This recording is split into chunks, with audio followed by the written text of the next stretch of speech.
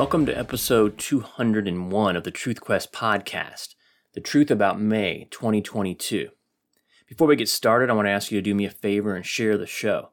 If you're on social media and topics such as the doomsday cult, formerly known as the Democratic Party, or the baby formula shortage, or the Constitution, specifically what's not in it, or communism in America, or the Empire of Lies comes up, please share the topic-specific Truth Quest episode with your debate partner.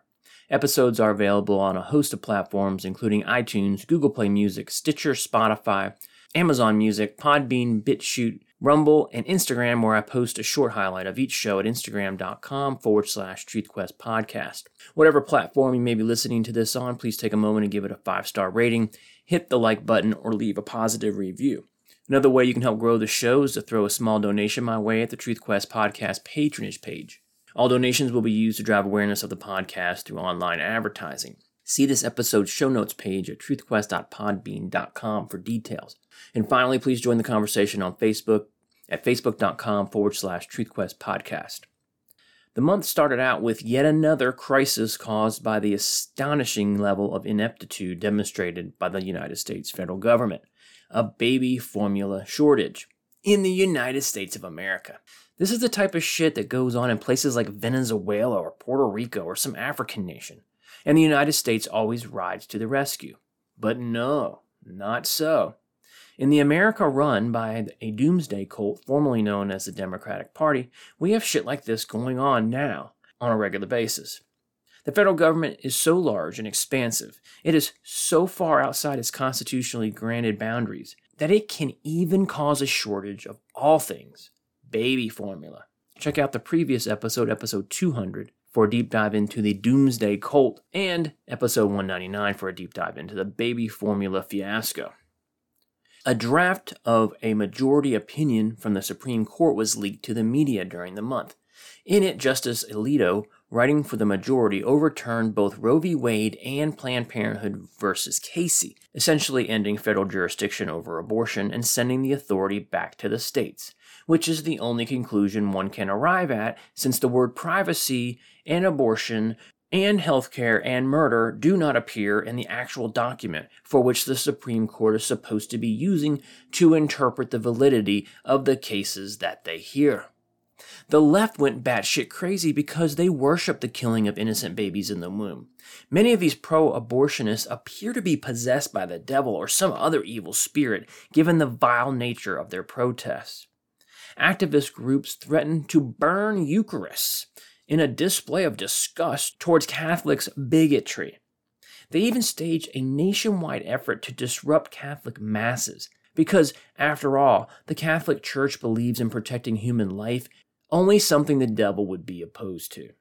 These lunatics protested outside the residence of conservative Supreme Court justices in direct violation of a federal law against jury and judge intimidation.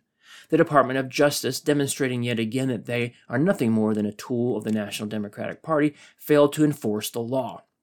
Justice Alito reportedly had to go into hiding.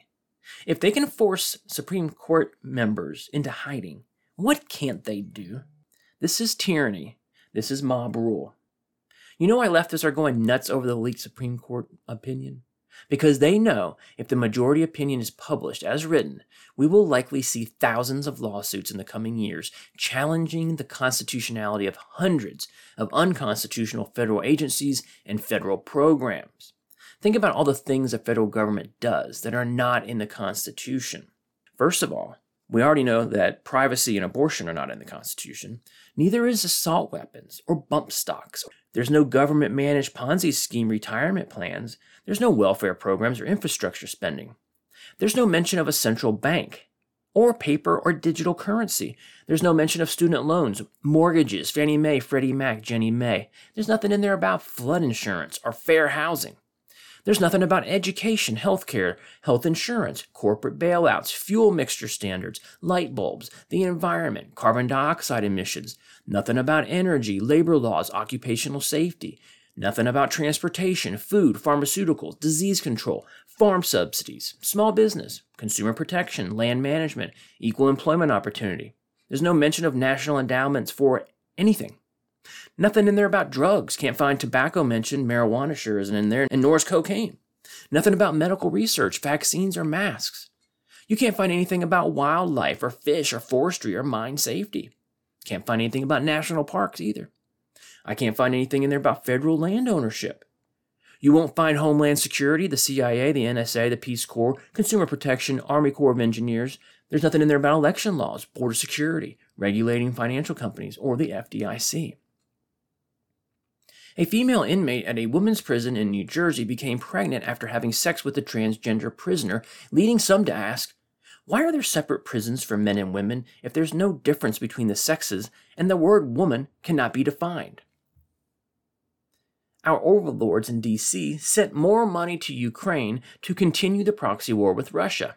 Our brave men and women in D.C., they're willing to fight the Russians down to the last Ukrainian. I just can't imagine why the world has come to hate this country. We just can't help but poke our nose in every friggin' conflict. So instead of hosting peace talks, we sent an additional $40 billion to Ukraine. There was bipartisan support for the bill. Keep in mind the magnitude of that spending. It's more than 5% of the entire U.S. national security budget. Oh, and then the U.S. admitted involvement in the killing of Russian generals and the sinking of a Russian battleship. Do you think our idiot representatives in D.C. care that they are poking a nuclear-armed bear? The U.S. has now authorized and or sent $60 billion to Ukraine. Did you know that the entire GDP of the country of Ukraine is $155 billion? So, the United States, which is experiencing inflation not seen since the 1970s due to unprecedented levels of money printing by the Federal Reserve, is going to print more worthless US dollars and send them to Ukraine to continue the proxy war with Russia. These people running this country are a bunch of short-sighted, power-hungry, money-grubbing whores. They don't care about you or your pocketbook, and they sure as hell don't give a damn about the Ukrainian people or the Russian soldiers for that matter. Filmmaker Dinesh D'Souza's latest project, 2,000 Mules, debuted on May 2nd. In it, he proves that large-scale illegal vote trafficking occurred in the 2020 election. He told one reporter, quote, 2,000 Mules will settle the issue beyond a shadow of a doubt by using two powerful, independent modes of investigation. The evidence is so conclusive, so decisive, that it leaves nothing to argue about. D'Souza explains that an investigative team used cell phone tracking and video footage to prove that unauthorized intermediaries called mules collected thousands of absentee ballots from voters and deposited them in drop boxes for money, which is illegal in all 50 states. The film grossed over $1 million in the first 24 hours on Rumble and locals. The Alphabet Soup conspiracy media ignored it, including Fox News. What's that about? With Biden winning these battleground states by between 11 and 12,000 votes, and there being hundreds of thousands of fraudulently cast ballots, it is not a stretch to say the 2020 election was stolen, and we are paying the price today, literally. What do I mean by paying the price today? Try these stats from May. The Consumer Price Index was up 8.3% year over year. Prices for food at home increased almost 11%. The largest 12-month percentage increase since the period ending November 1980. The Producer Price Index for goods was up 16% year over year. You know what that means? That means future inflation for us consumers. There were 12 straight days of gas price increases, another record. For the first time, the average price of gas in the United States was over $4 a gallon, another record. We also saw the highest diesel prices of all time. Biden characterized the soaring cost of gasoline in the United States as an incredible transition into a non-fossil fuel environment and, quote, God willing, his words, we'll come out of it okay. The doomsday cult, formerly known as the Democratic Party, blamed COVID for the price increases, and then they blamed the supply chain disruptions. Then they blamed Putin's invasion of Ukraine. Then they spent a good month floating the Putin's price increase line. Now they blame price gouging gasoline sellers. The truth is, the increase in energy prices is totally done on purpose to force Americans to buy electric vehicles and use less energy in order to save the planet from climate change. And of course, centralize more power in D.C. By restricting drilling on federal lands and waters, and no importation of Russian oil, we have what we have. All of it done intentionally. Let's continue the list.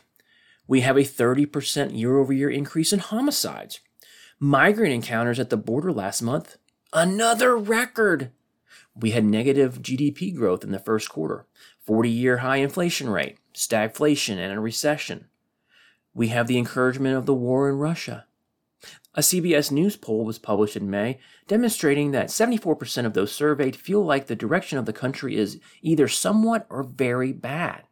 69% rated the economy as fairly or very bad, and Joe has a 56% disapproval rate. Here's a couple other stats from that poll. The question is, do you approve or disapprove of the way Joe is handling this? The economy, 64% disapprove. Inflation, 74% disapprove. And on the issues of immigration, crime, and abortion, 60% disapprove of the way Joe Biden is handling those issues. But on the bright side, there's no more mean tweets. After holding interest rates at near zero for, a decade or more, and printing and injecting more worthless US dollars into the economy than ever imagined possible, Americans' chickens have come home to roost. I'm referring to the stock market, which was fueled by the cheap money, the housing market, also fueled by the cheap money, malinvestment business enterprises and projects fueled by cheap money, and, of course, inflation, i.e. the increased money supply, which is causing record-breaking prices of everything we buy. It's too bad we cannot live under the constitutionally mandated limited federal government. Instead, we are not much different than most communist countries with a highly centralized power base, so when mistakes are made, hundreds of millions are forced to suffer rather than thousands if the same thing had been done in a decentralized manner, i.e. the laboratories of democracy that you've always heard about. 50 states trying 50 different methods to solve a problem, with those with the best results being utilized elsewhere. So John Durham took Michael Sussman to trial during the month. He is the former attorney for Hillary Clinton and I think the Democratic National Committee. He was charged with lying to the FBI, which, let's be honest, shouldn't even be a crime, given that they're known as the FBI. The jury, comprised of mostly Democrat donors, heard evidence of the FBI lying over and over and over again during the trial. In the first day of the trial, an FBI agent said that it took him and another agent, quote, less than a day to determine the allegations about former President Donald Trump having ties to a Russia financial institution were false. Later in the trial, it was proven that Hillary Clinton personally approved the dissemination of the Trump-Russia bank allegations to the media. Despite that fact, we found out that the higher-ups in the FBI on the 7th floor were fired up about the allegation, and from that lie, they opened an investigation against Trump. We also found out that the FBI higher-ups lied to their own agents, telling them that the lead came from the Department of Justice. The FBI brass created a fake DOJ referral. When an agent asked to interview the source of the referral, it was refused. All of that, of course, confirmed what anyone who has paid the least bit of attention already knew. James Comey, the former director of the FBI, lied to Congress under oath, and his agents lied to the FISA court about the Trump investigation. Sussman was, of course, found not guilty. Justice is only available for Democrats in D.C. This leads one to wonder, how did Robert Mueller spend 2 years investigating Trump-Russia with a team of 19 lawyers and $40 million in resources, 40 FBI agents, 2,800 subpoenas, 500 search warrants, and 500 witnesses?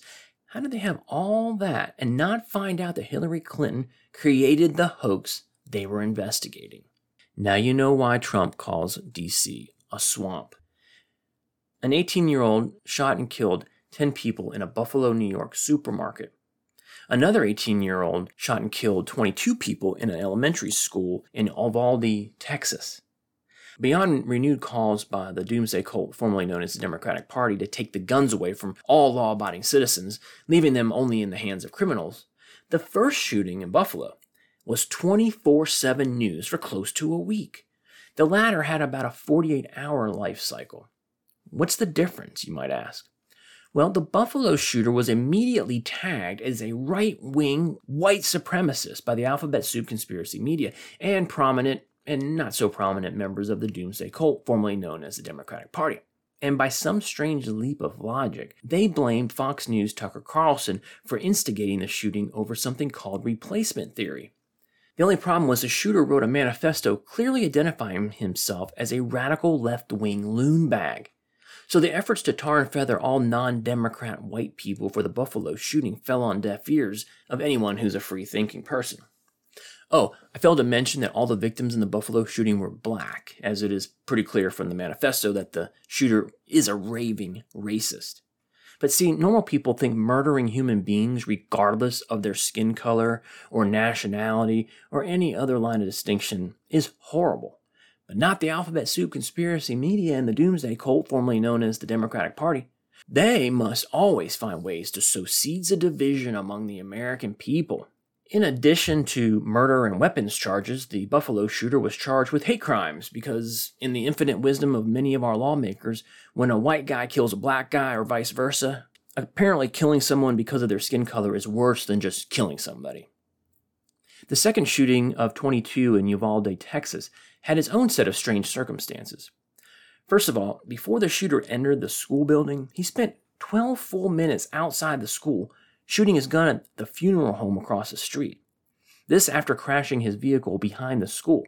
Then it took about an hour between when the first police engaged the shooter to when he was shot dead by police, because they refused to enter the school. The excuse given was that he was barricaded in a classroom, the same classroom in which he killed virtually everyone.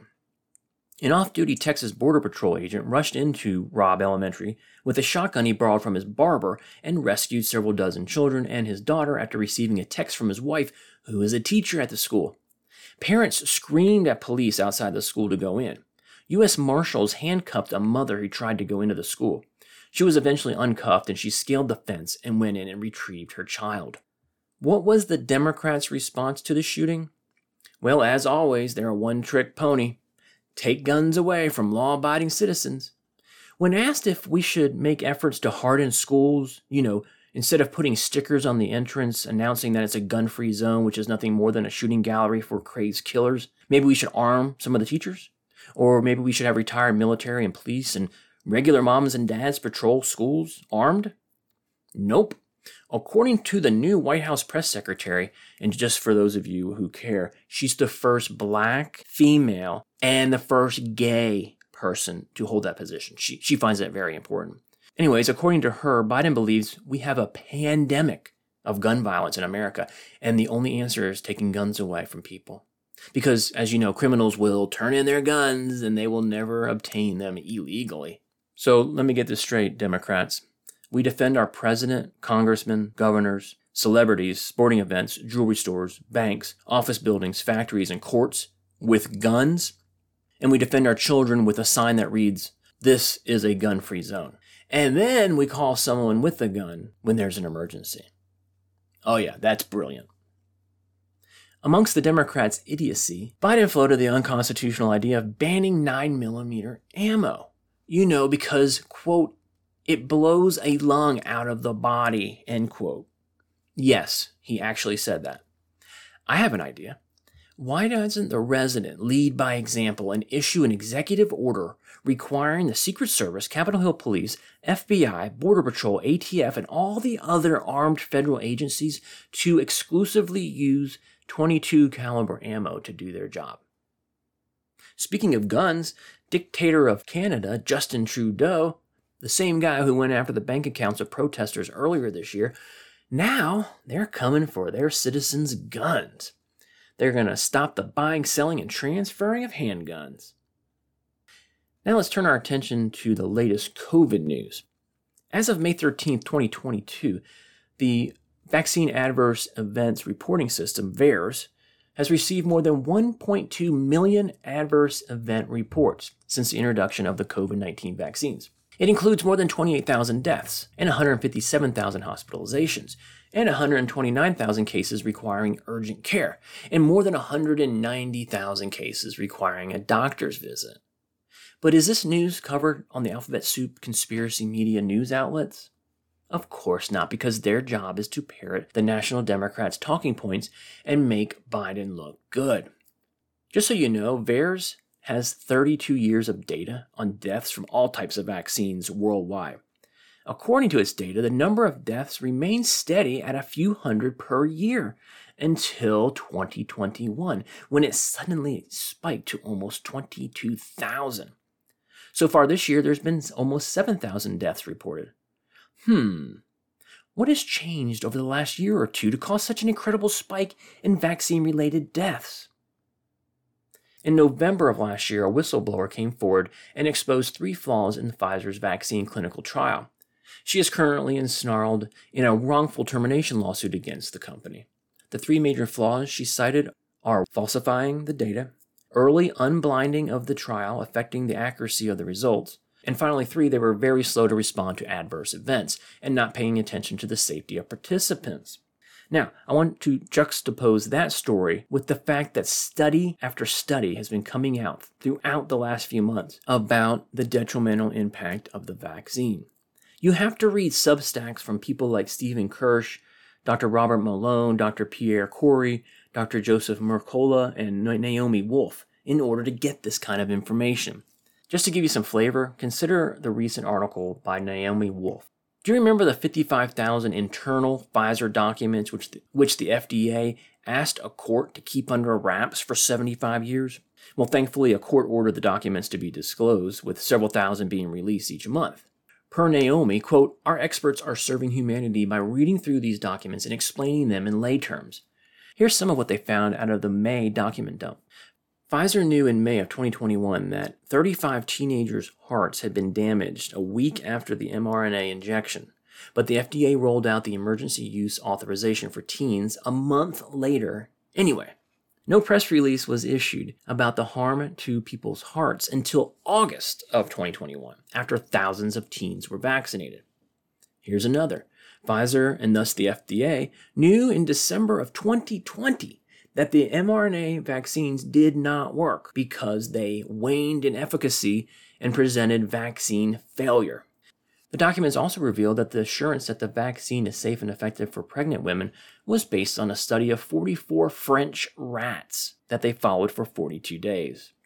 In the internal trials, there were over 42,000 adverse events and more than 1,200 people died. 4 of the people who died on the day they were injected. Of course, people who have tried to raise any of these issues have been deplatformed, censored, fired, and/or lost their medical license. In another study conducted by Stephen Kirsch, he presented statistical analysis showing that nobody under the age of 60 should take the COVID vaccine. We have seen an exploding level of blood clots due to the vaccine over the last few months. Another recent study found that the Pfizer COVID-19 vaccines go into liver cells and is converted to DNA. This despite assurances that the spike protein remains near the injection site. Another lie. So basically, they knew. Former Pfizer VP Michael Yeadon said in May that since the fatality rate of COVID has been overestimated, the vaccine should not have been mandated. Quote, "The worst flu seasons over the last decade is worse than the threat posed by this new virus. And what do we do in response to seasonal influenza? Well, nothing really, beyond offering but not mandating vaccines, which aren't much use," end quote. Several top FDA officials, including the commissioner, Robert Kalief, admitted that Americans will now have to accept COVID-19 as another respiratory virus, comparing it to influenza. Wonder where he found that out. This should be no surprise to anyone who listened to anyone outside Fauci, the CDC lady, and the dumbass Surgeon General. So why were all of these people who have been saying this all along censored, derided, had their licenses threatened and revoked? Yeadon also argued that natural immunity was obviously stronger than any protection from the jabs and cited an article with 150 different studies attesting to the naturally acquired immunity. Quote, "It was never appropriate to attempt to end the pandemic with a novel technology vaccine. In a public health mass intervention, safety is the top priority, more so even than effectiveness, because so many people will receive it." And finally, he said, "It's simply not possible to obtain data demonstrating adequate longitudinal safety in the time period any pandemic can last." This is the money quote. Those who push this line of argument and enable the gene-based agents to be injected needlessly into billions of innocent people are guilty of crimes against humanity. Dr. Robert Malone published similar "they knew" information during the month. He wrote, "The COVID vaccine makers knew of many of these risks and adverse events, and yet never formally disclosed them to patients. I think there are many in the legal profession that are looking at this and raising questions about whether, in fact, it does meet the criteria for fraud in terms of withholding information. There are many people now who have vaccine damage, and they are not able to be compensated." He goes on to explain that the majority of people hospitalized for COVID-19 now are vaccinated individuals. And he says, quote, "The more doses of these products that you receive, the higher your risk for infection, disease, and death compared to those that remain unvaccinated. The key caveat being that most who are unvaccinated probably have natural immunity." According to data released by the CDC, higher COVID-19 case rates have been recorded among fully vaccinated children than unvaccinated in the age groups of 5 to 11 since February. So what the hell's the point of the vaccine? With all that said, is it any surprise that the results of a survey by the Surgeon General asking about sources of COVID misinformation showed that the public overwhelmingly believe that the federal government, scientists, and scholars are the greatest source of COVID misinformation? We need to get that shit over to the Ministry of Truth. And finally, NBC News reported breaking news about the contents of Hunter Biden's laptop, showing his firm earned $11 million from 2013 to 2018 via his role as an attorney and a board member of a Ukrainian firm and his work with a Chinese businessman. The contents of Hunter's laptop have, of course, been available online since 2020 for anyone to report on. Hell, check out episode 184 for a deep dive on that topic. Thanks for nothing, NBC News. And that's the truth about May 2022. Please join the conversation on Facebook at facebook.com/TruthQuest Podcast.